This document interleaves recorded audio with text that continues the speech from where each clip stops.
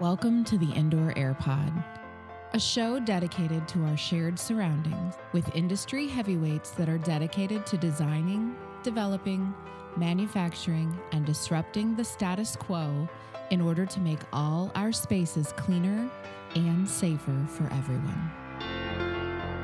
Red light's on, so you guys are recording right now. I'm going to mute myself and kill the camera. As soon as you see my camera go dead, Gary, you're off to the races, okay? All right. Hi, everyone. Welcome to the Indoor Air Pod. I'm Gary Moody, the host. My special guest today is Karine Leblanc. She's an engineer, a best-selling author, and an international speaker. Also sitting in is J.B. Anderson, the Indoor Air Pod producer. Karine, it's great to have you. There's a lot to discuss. Hi, Gary. How are you? I'm doing great. Wonderful time of the year for the holidays, with the holidays, I should say. Hey, before we start talking about, what you do, your company, and so on and so forth, why don't you share your career path to date? Where did you come from, and how did you get to this point? Well, guess what, Gary? Like all your other guests, or almost all of them, my father is in the business. So very, very often when we end up in HVAC is because we have a member of our family. It happens very often. So my dad is an HVAC teacher. He actually taught at technical college in Quebec City.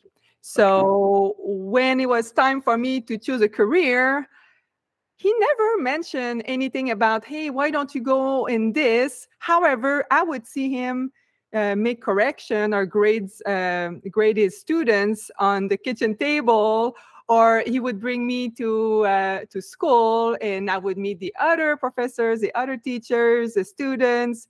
So when it was time to choose a career, I was like, wow, this sounds interesting. I love that there was so many options, right?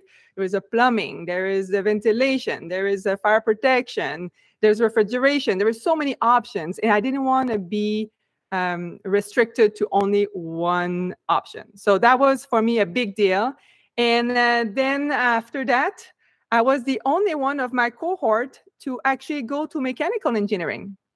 Everybody, the 250 students were like, don't go. And in my mind, I was thinking, I would rather be a boss than having a boss tell me what to do, right? So I decided to go to university. I went to École de Technologie Supérieure, and it was in Montreal. And you may be wondering, why did you not go to Quebec City, right? Why would I go to Montreal? And it's very simple. It's because this was an applied university. So for me, it was very important to actually apply my knowledge. I wanted to go and have labs. I want to do a lot of practice so I can become a better engineer. So that's a little bit of my story, why I joined the HVAC community and where I started. Yeah, and as you know, it's unprecedented what is happening now in the HVAC industry, certainly across the United States, but worldwide. Regarding what do you do currently? What does your work entail? And tell us about your company. Oh, I work for an amazing company. It's called iAIRE, and we are a manufacturer of air conditioning, and maybe 85% of our business are DOAS, so dedicated outside air unit. And the great thing with iAIRE is that we customize unit, so we don't reinvent the wheel. So we kind of rely on those well-established manufacturers that has a lot of money and a lot of solution and a lot of design, and we use this and we customize them with our own brand and our own model number to make dedicated outside air unit. And the good thing is our owner is a professional engineer. He's a PE. He's all about the data, the analytical, super smart. Our executive VP, same thing. They're very technical men. Actually, I can bring them on the job site, and they would go open the panel, and they would see what's going on, troubleshoot, find solution. But as much as the technical part on the field, as well as the technical part on the engineering side. So it feels good to work for a company who know what they're doing. They're just not like money people, basically. Okay. Is your company based, where's the home base? Is it in the United States or is it in Canada? Yes, it's in the United States. So even if I'm from Quebec, I moved to United States right after college. So my first job was right after college. And our company, our plant is located in Orlando, Florida. Okay. And our headquarters is located in Indiana. Okay. How is your market that you serve, is it primarily commercial or is it a mix of commercial and residential? Primarily commercial. So we do a little bit of residential because we came out with a new product about 2 years ago now, and it's a solar HVAC. And the solar HVAC now can be applied to the split system, the small condensing unit for houses and residences. Okay. What as far as how you go to market, do you sell to the HVAC trade distributor sales channel, or do you go direct to contractors, or do you get your leads from consulting engineers? How do you generate business? Yeah, we work almost exclusively with distributor. Of course, if there is an owner coming in, we typically recommend or push them towards the distributor. So these are our partners, right? We have a lot of partners all over the US, and they are very good, reliable, and successful distributors that market our product. And probably, as you know, a dedicated outside air unit is not just like a unit that you can just sell without any question, without any expertise, without any investigation. So we rely on them to also work closely with engineers so we can get our products specified on the plans and spec. So we work with a lot of applied distributors. So in the largest cities around America, there's one or more local HVAC distributors that are partnered, whether it's the Watsco companies or Johnstone Supply or R.E. Michaels, C.C. Dixon. I mean, as you know, there's thousands of distributor branches all over America. Do you work with HVAC contractors directly? We don't. We really want to work with distributors, and when a contractor reach out to us for pricing, quoting, lead time, we always refer them to our partners. These are our relationships that we maintain, and we trust them, and we're always there to support them. So we don't work directly with contractors, but we do a lot of meetings, and we include the contractors. We do some contractor training for our equipment as well, because like I mentioned, a dedicated outside air unit is not an easy unit. Yeah, it's very specialized stuff. Yes. Do you provide indoor air quality assessments? Yeah, of course. I actually see the DOAS as an indoor air quality unit. When you think about it, right? You have to bring a lot of outside air. Yes. You have to treat the humidity, temperature at the same time. So this is number one reason why we use the DOAS. And then we also provide BPI. We have our own ion block manufactured by iAIRE with our brand. We also have UVC lights, or UV lights, that we also offer as an option. We also have high filtration. So whatever the client needs as far as indoor air quality, we do have options to meet those specs. Where are you at right now, or maybe in the future, I should say, about indoor air quality monitoring? Is that something that you're going to be offering if you don't offer it now as far as the equipment?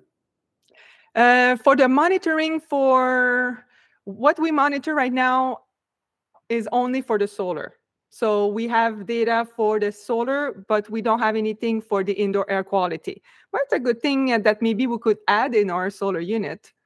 But it just seems like it's going to be a natural in the long term. I think more and more people are going to want to have an idea what's in their air.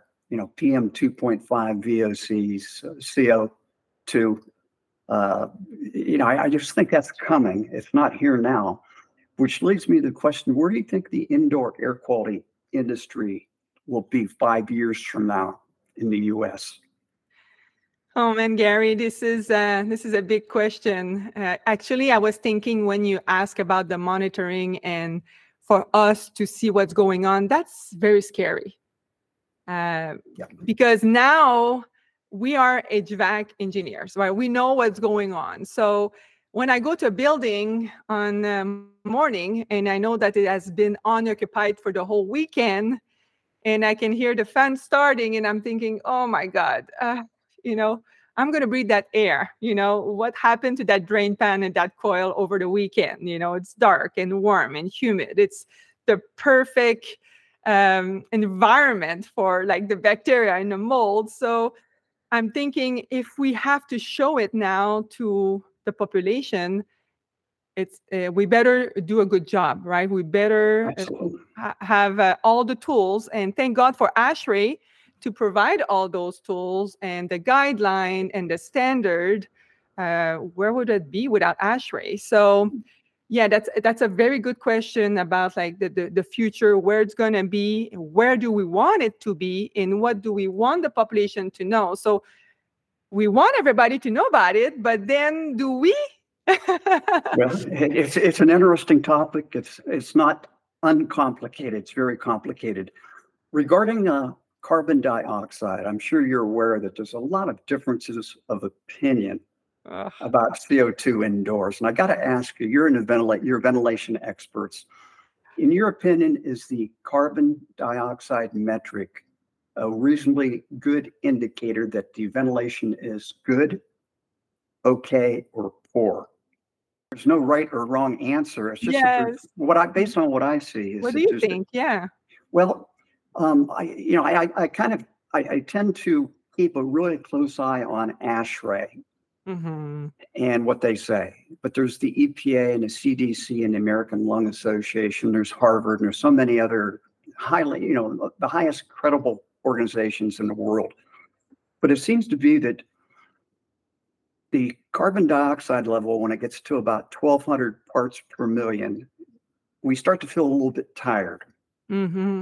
And everything I understand off the top of my head is when carbon dioxide levels reach about 1,400 parts per million, cognitive learning in schools can be impaired and worker productivity can be impaired. So you're ventilation experts, and that was the reason for asking about your thoughts. But let's move on from there. Regarding Legionnaire's disease, you're an engineer. You know what Legionnaire's disease, I'm sure, is all about. Yeah.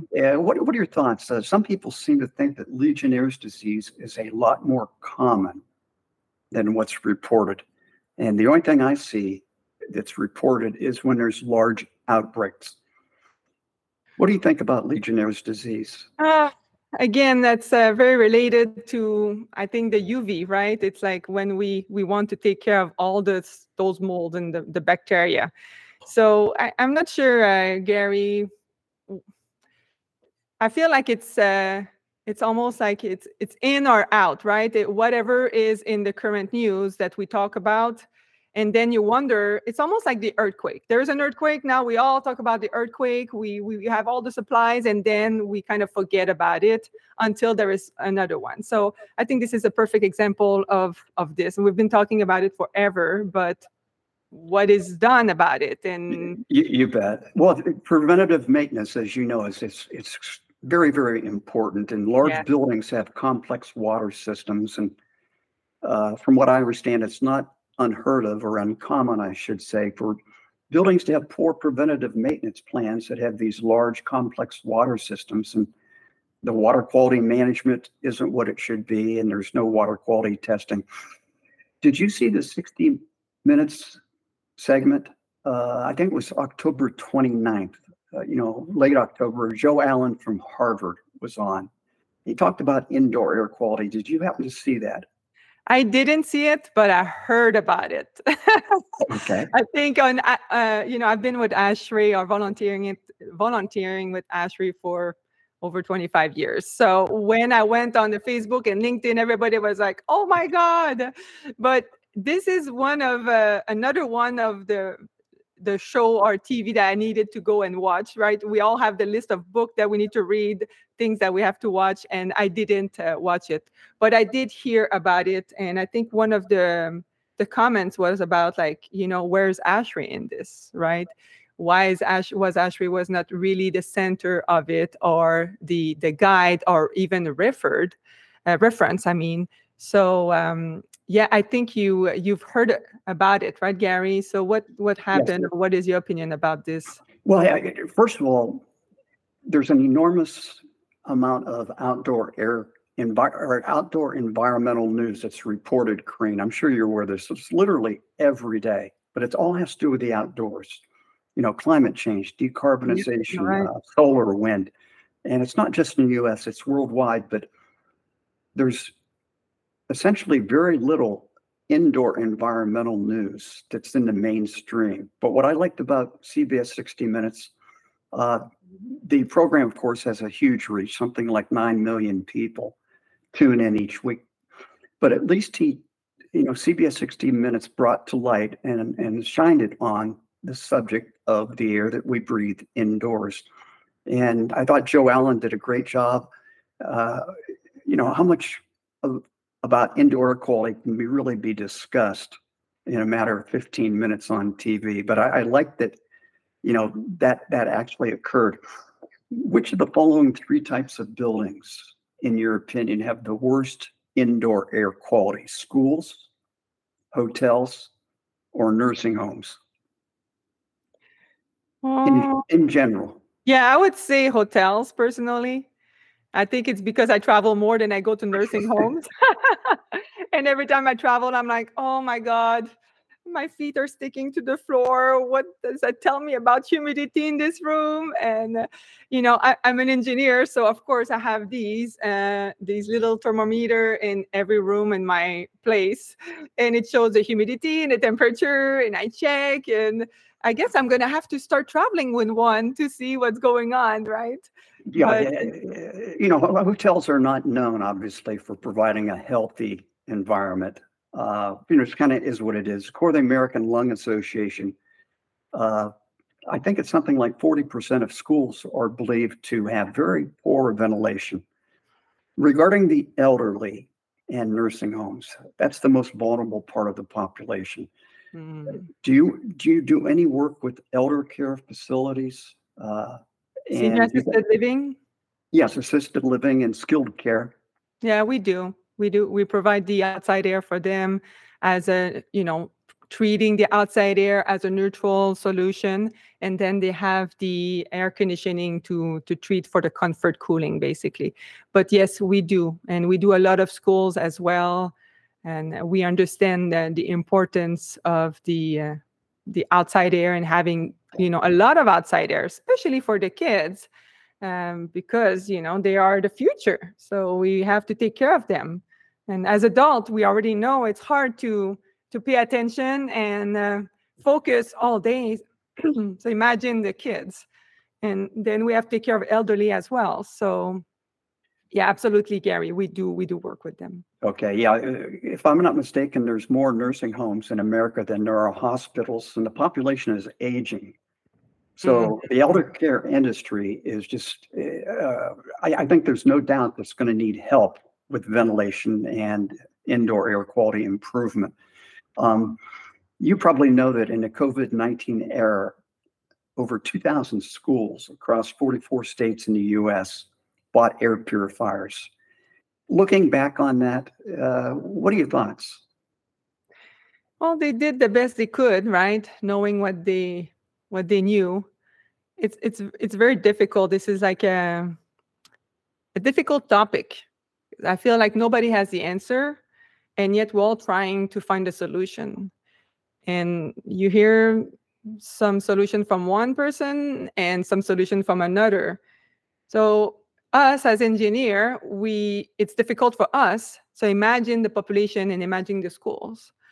So I kudos to them for actually doing, something about it. And now that it works or not, or did they have the right kind, the right model, the right price, the right size? They did the best they could. You And bet. I agree with you that the best of intentions certainly were present. Regarding wildfire smoke, this past summer, something Mhm. like 100 million plus people in America were exposed to Canadian wildfires in the upper Midwest and eastern part of the United States. Uh, what are your thoughts about ventilation, and how does that going to factor into the future to protect people from wildfire smoke?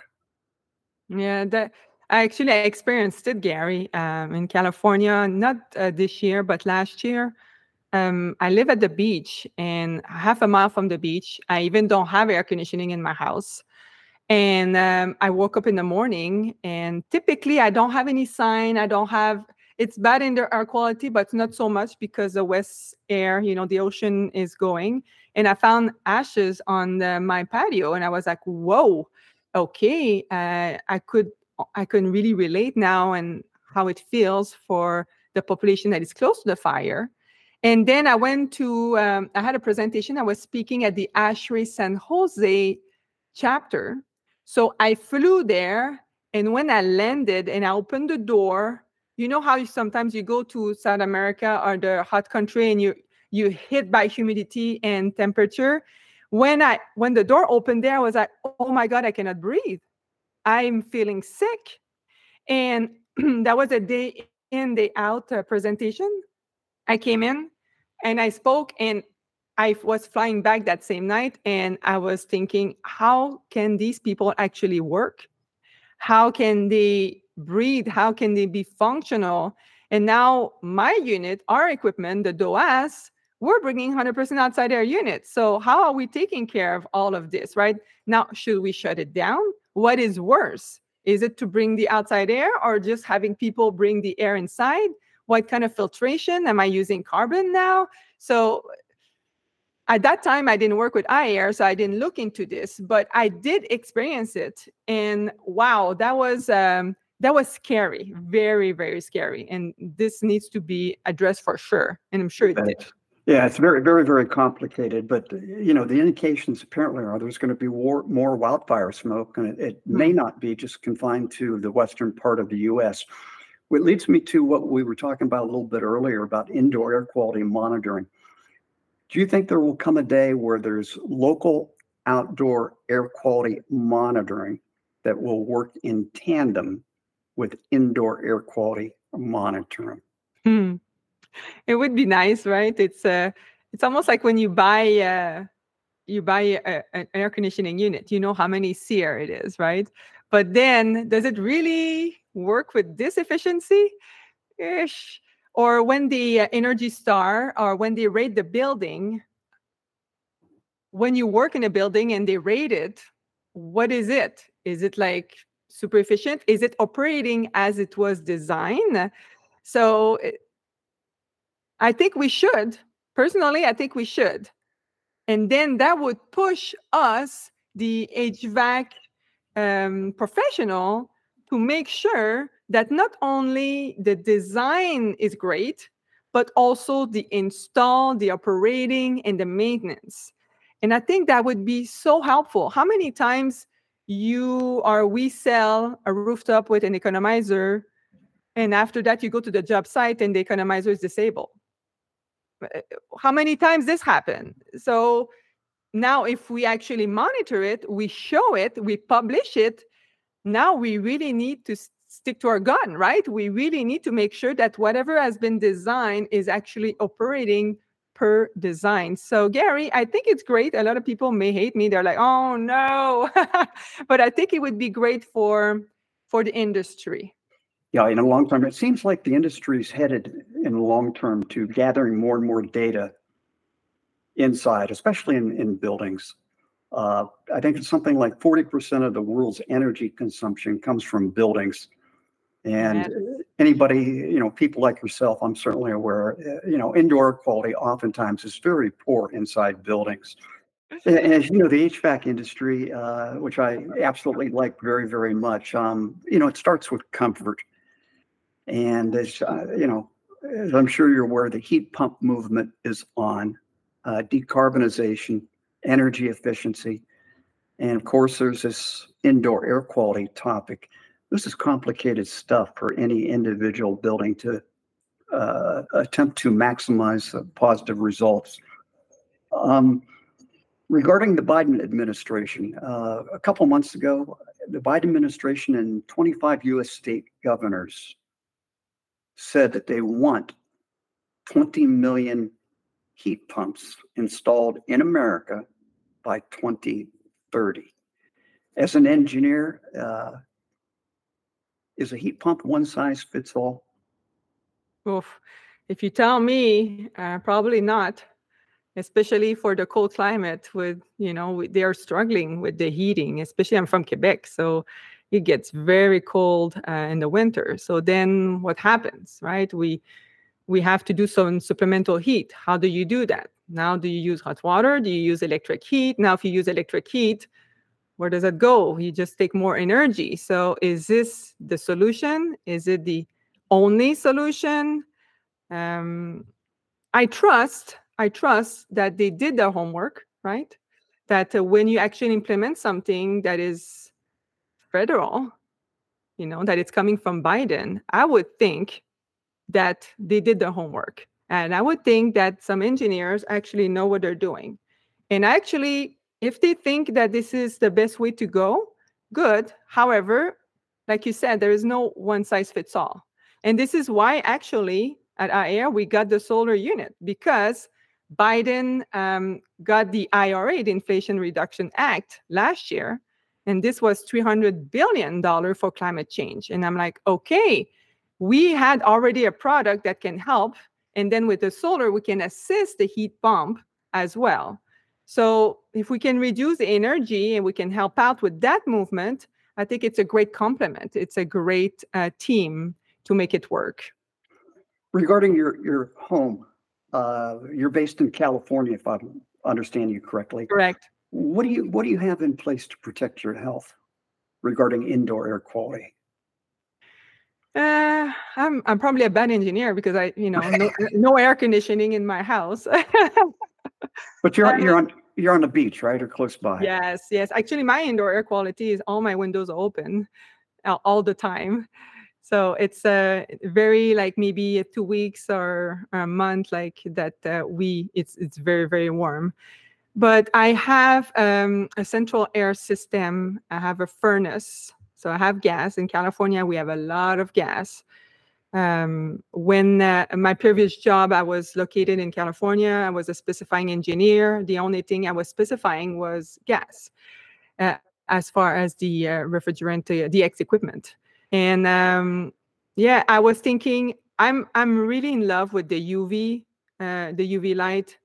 I love it. I sold it. I did a lot of site survey because we actually installed it at my former company. And we did the testing ourselves to see what the difference was.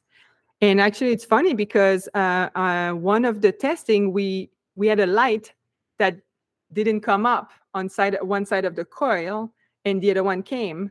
And when we came 3 days after, we could see the difference. And we're like, whoa, we took pictures of it. And I showed all the consulting engineers.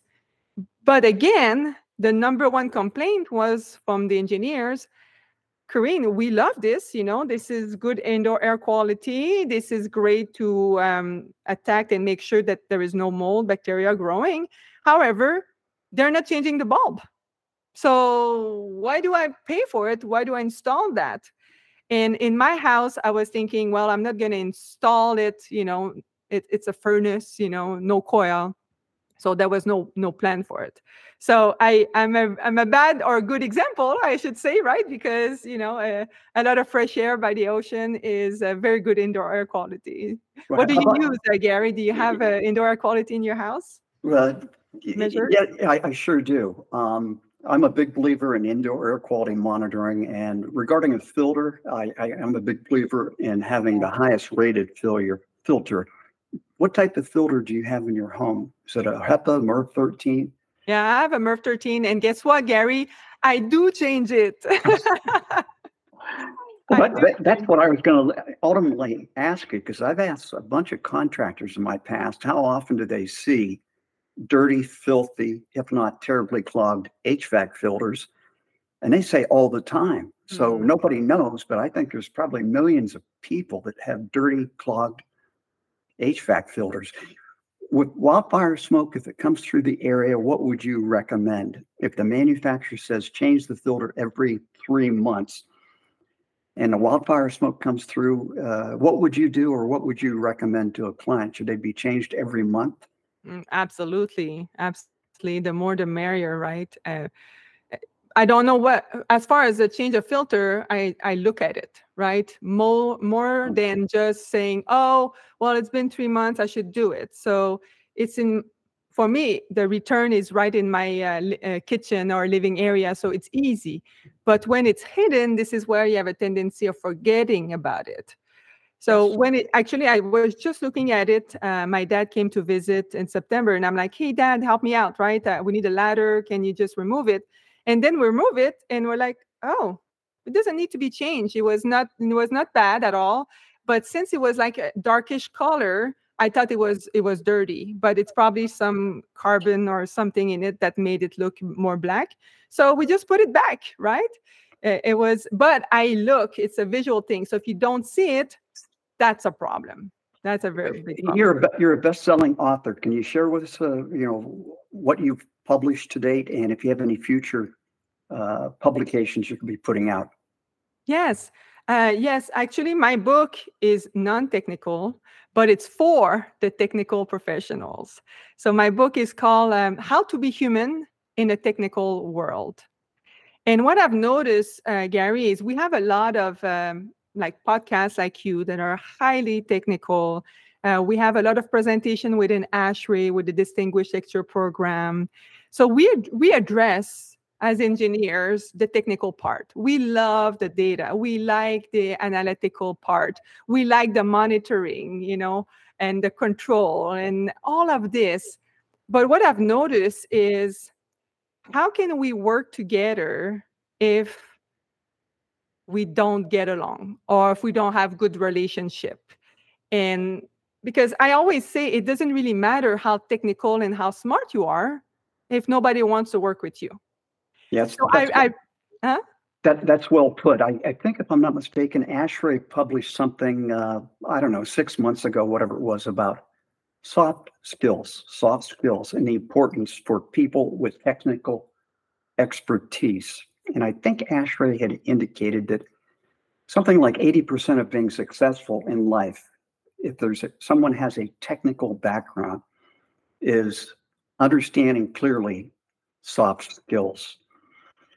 Absolutely. Because the technical expertise will get you the job, but just as you pointed out, I really like that.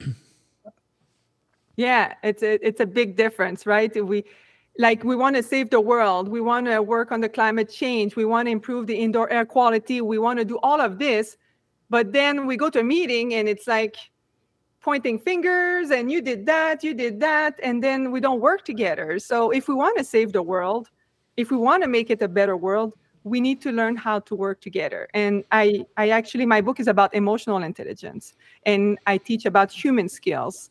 So you can actually have performing teams, and you can have great relationship, great communication, great collaboration. So at the end of the day, we can all make a better world. Hi, Karine, JB here. I've been listening in, kind of absorbing your conversation to this point, and I want to ask a follow-up question regarding the book and your approach to this subject matter, and really put it in context of the conversation that you and Gary have been having for the last 30 minutes or so. Because I noticed on the website, talking about where you're describing your skills and your services, you have this really simplistic Venn diagram image in which you've got a circle that is human skills and another circle that is technical skills, and then a little bitty sliver where those overlap, and you define that middle as magic. And so my question to you is, in the context of IAQ and all these kind of procedural items that you and Gary have been talking about, such as monitoring and changing filters and installing heat pumps and all this stuff, do you think that the technical side of IAQ is moving too fast and not focusing on the simplicity of just educating users, educating homeowners, educating builders. What's your thought on that? Yeah, absolutely, JB. I really like this. My Venn diagram is basically, I want to make sure that it's clear that you cannot just have human skills and no technical, and vice versa. You cannot just have technical with no human skills. So when you have both, this is where the magic happens. And then, why are we not changing those filters in houses? Well, where does it go? If I don't change a filter, it's because I don't understand the importance of it. If I'm not understanding the importance, that means that the contractor is not explaining it right to me, or it doesn't make it, or she doesn't make a good job saying, hey, because of this, you're going to get sick. Because of this, you're going to feel tired. Because of this, it's going to get dirty. All of these are, your fan is going to take more energy. Do you want to pay more in your electric bill? All of these, is it clear? Are we telling the population about it? And actually, it's funny that you ask, because I have a good friend, Michelle Chatpour. She's starting a video series on LinkedIn. And she was saying, what kind of question should I address? And I wrote in the comments, Michelle, can you please explain what is decarb to a 5-year-old? So we can all understand what it is. It's a fancy word, right? Climate change, all of these. But again, it's part of the communication. And this is where the soft skills, the human skills come into play. We need to do a better job into making those relationships and, make it more simple. Yeah, the public certainly needs educated. Yeah. Karine, and you're in a unique position as a guest international speaker, as I understand. What type of groups do you speak to? Is it primarily engineers? Yes, I do. I do speak to engineers. I would say almost all of them. And engineers, they have a tendency to just go and say it like it is, right? And they don't really want to. They think that emotional intelligence is all about being nice. I don't have to be nice. What I want to talk about is about what it is, right? It's all about the proof, the numbers, the analytical part. But the way you tell me will make me respond differently, okay? And I may not want to listen to you after you speak. So when I speak, I spoke to 13 countries, I believe, or 15 countries now, 130 times.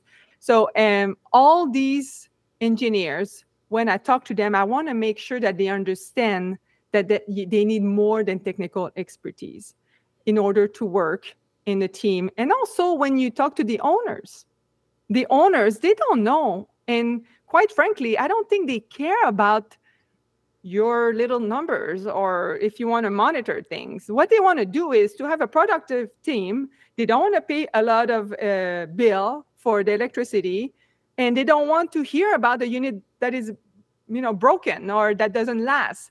So this is where the human skill come in, the relationship and the understanding. So good question. Thank you, JB. Yeah. Well, I have a follow-up. Do you think that the educational process, well, let me back up just a hair, because people around the world, Americans in particular, when we look to solve problems or eliminate pain points in our lives, for example, milk's expensive. Well, I'm willing to drive 10 miles further for a 25-cent cheaper gallon of milk, and I'm perceived to be solving that problem, yet my total cost is higher, right?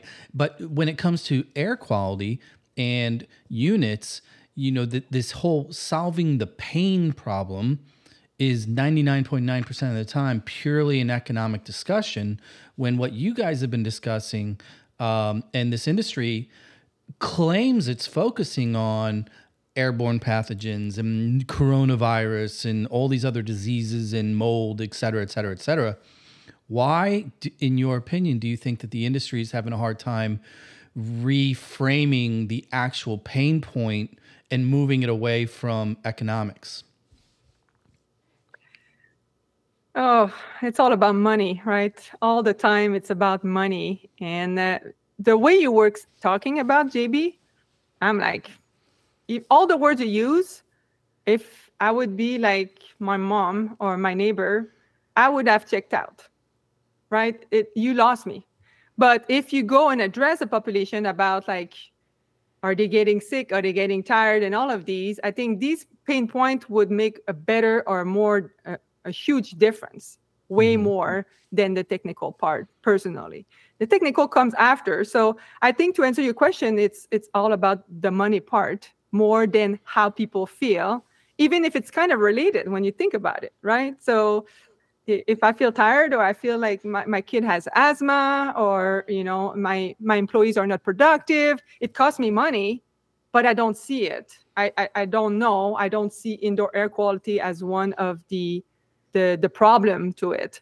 So maybe that would be a good way to focus more on the human part versus the technical part and see where it goes, but not only once. It would have to be consistent. Consistency is key. Yeah. Just like brushing your teeth every day, right? You don't brush your teeth once a month or once a week. We have to do it all the time. But engineers, you communicate the way you like to communicate. So we engineers, how we communicate is technically, right? This is the way we like it. If I'm talking to another engineer, he's going to talk to me or she's going to talk to me about numbers, the proof, the data. If I'm talking to my neighbors, I will talk about something else. I will adjust my speech so they understand in their language. Yeah, I'm gonna keep flipping the script here a little bit, Gary. I'm gonna pose the question to you because you've got the background as well. And it just kind of occurred to me in listening to Karine's response. When you have manufacturers reps, when you have distributors, when you have installers, when you have bidders, and when you have the general contractors and all these individuals that are surrounded around the HVAC process, do you find it funny when you just step back and take a look at it that the vast majority, probably 95% of those individuals that are making these decisions will never spend enough time in those spaces for the end product to really matter to them from a health standpoint? How do you cross that bridge given your experience as a manufacturer's rep and living on that side of the equation? Well, it's an interesting, complicated question, JB. But the HVAC industry, it's a massive industry, as we all know. There's tens of millions of HVAC systems just in America. HVAC contractors, HVAC distributors that stock at the local level. Of course, many manufacturers and so on and so forth. But I think the only way it can help move it forward is indoor air quality monitoring. And I think the public in general, which of course are mostly laypersons, I think in the long term, they're going to demand that they know a lot more about what's going on in their indoor environment. And other than somebody's sense of smell, a typical person, that's all they can rely on, and they don't even think about it, and they go about their business. So I think indoor air quality monitoring is a key, but the educating the public should be a never-ending process.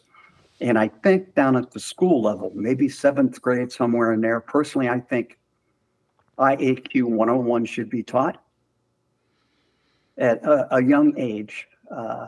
And also, I think it should be taught right alongside of Water 101, the hydrologic cycle, because clean air and clean water is something we all have to have.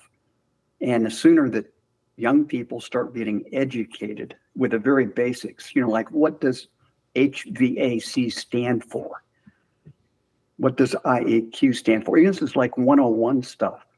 I think that's the only way to approach it in the long term. But IQ monitoring, I think in the long term, the public is going to demand that a lot more be done regarding the air that we're all exposed to inside our buildings to start with. So I have an idea for the two of you. Let me know what you think. You know how most of the time you have, like in the case of air monitors, most of them are strategically looking for partners, products in which they piggyback off. Can you imagine if a monitor company like an ASHRAE or whoever Don't go partner with an HVAC company. Go partner with Pampers. Put one monitor in each like super case of diapers so that moms put it in the right. You want to see people address IAQ quick? Move through that avenue, and create this more dangerous visual in the baby's room, and watch how quickly people address the filters.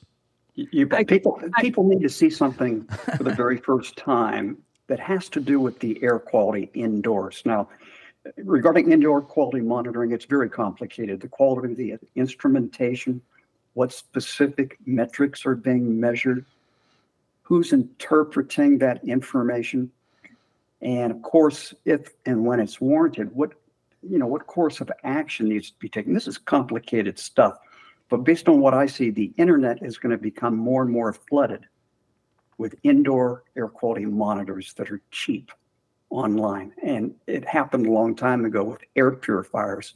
And I think that's going to be the future. That's going to play a key role to educating the public. And some people are going to probably make a lot of money by providing data. I bet Apple's first to market. They'll build it into the next iPhone 16. Yeah, I think. Why not? I have a friend actually who has an horror story because her kid went to school and they had a leak in the school, and they didn't have that monitoring that you're talking about. Okay, and what happened is the teacher is starting to feel sick, and until they realized that there was a leak. And now she's so hurt about this that she decided to speak about that. And she's going all over the US to schools and trying to increase awareness. And so we talk about indoor air quality, about like energy efficiency, being productive, sickness. But this is a big deal. This can be a life threatening. It can be something people can die from. So if we go the other way and not just be like nice to have to must have, then that would make a big difference. If we use all these examples that we don't really know, right? We know, but it's like, the earthquake. It comes in, we all talk about it, and then we forget. So I like your idea, JB, of the Pampers box. Yeah, Gabby, can you imagine first-time mom opening up the diaper box and there's an air quality monitor? Like, oh my God, they would have 500 filters in that house at that point, changing every other day. No doubt. It's moving in that direction. A company called IKEA, which is a world famous home furnishing brand, they've got air quality monitors now.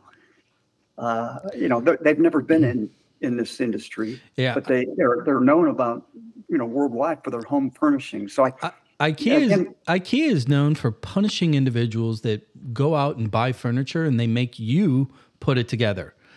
I mean, it's like torture. So. There's a big future, and most importantly, IAQ awareness promotes good health and saves lives. And we combine that with a public that's basically comprised of laypersons. I think the IQ monitoring segment is going to have a huge long-term future, because it'll trigger actions for people to take actions. Cool. Yeah, absolutely. I agree. Karine, listen, we're running short on time. Love to have you back on in 2024. Where can people find you on social media? You're on LinkedIn, of course. Of course, LinkedIn is the best place, Karine Leblanc. And our company's website is iAIRE. So iAIRE.com. And we are on Facebook, on Instagram. We are on LinkedIn, same as my own. If you want to find my book, it's on Amazon. I'm going to celebrate 2 years of publishing in January 28th.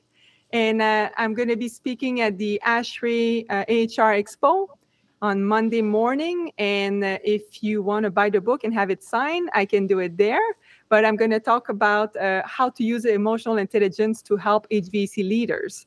So exactly what we talked about this morning. So if you want to see me in person, you can see me in Chicago at the HR Expo. And social media, everywhere on iAIRE, everywhere on KarineLeblanc.com is the same. Thank you, Karine. Thank you, Karine. Thank you so much. It was so nice to see you guys. Take care. Thanks. Thank you for listening to the Indoor Air Pod, produced by Gaslight STL, your podcast partner. Be sure to give our show a follow to keep up with upcoming guests and topics. And please reach out with any questions or guest suggestions.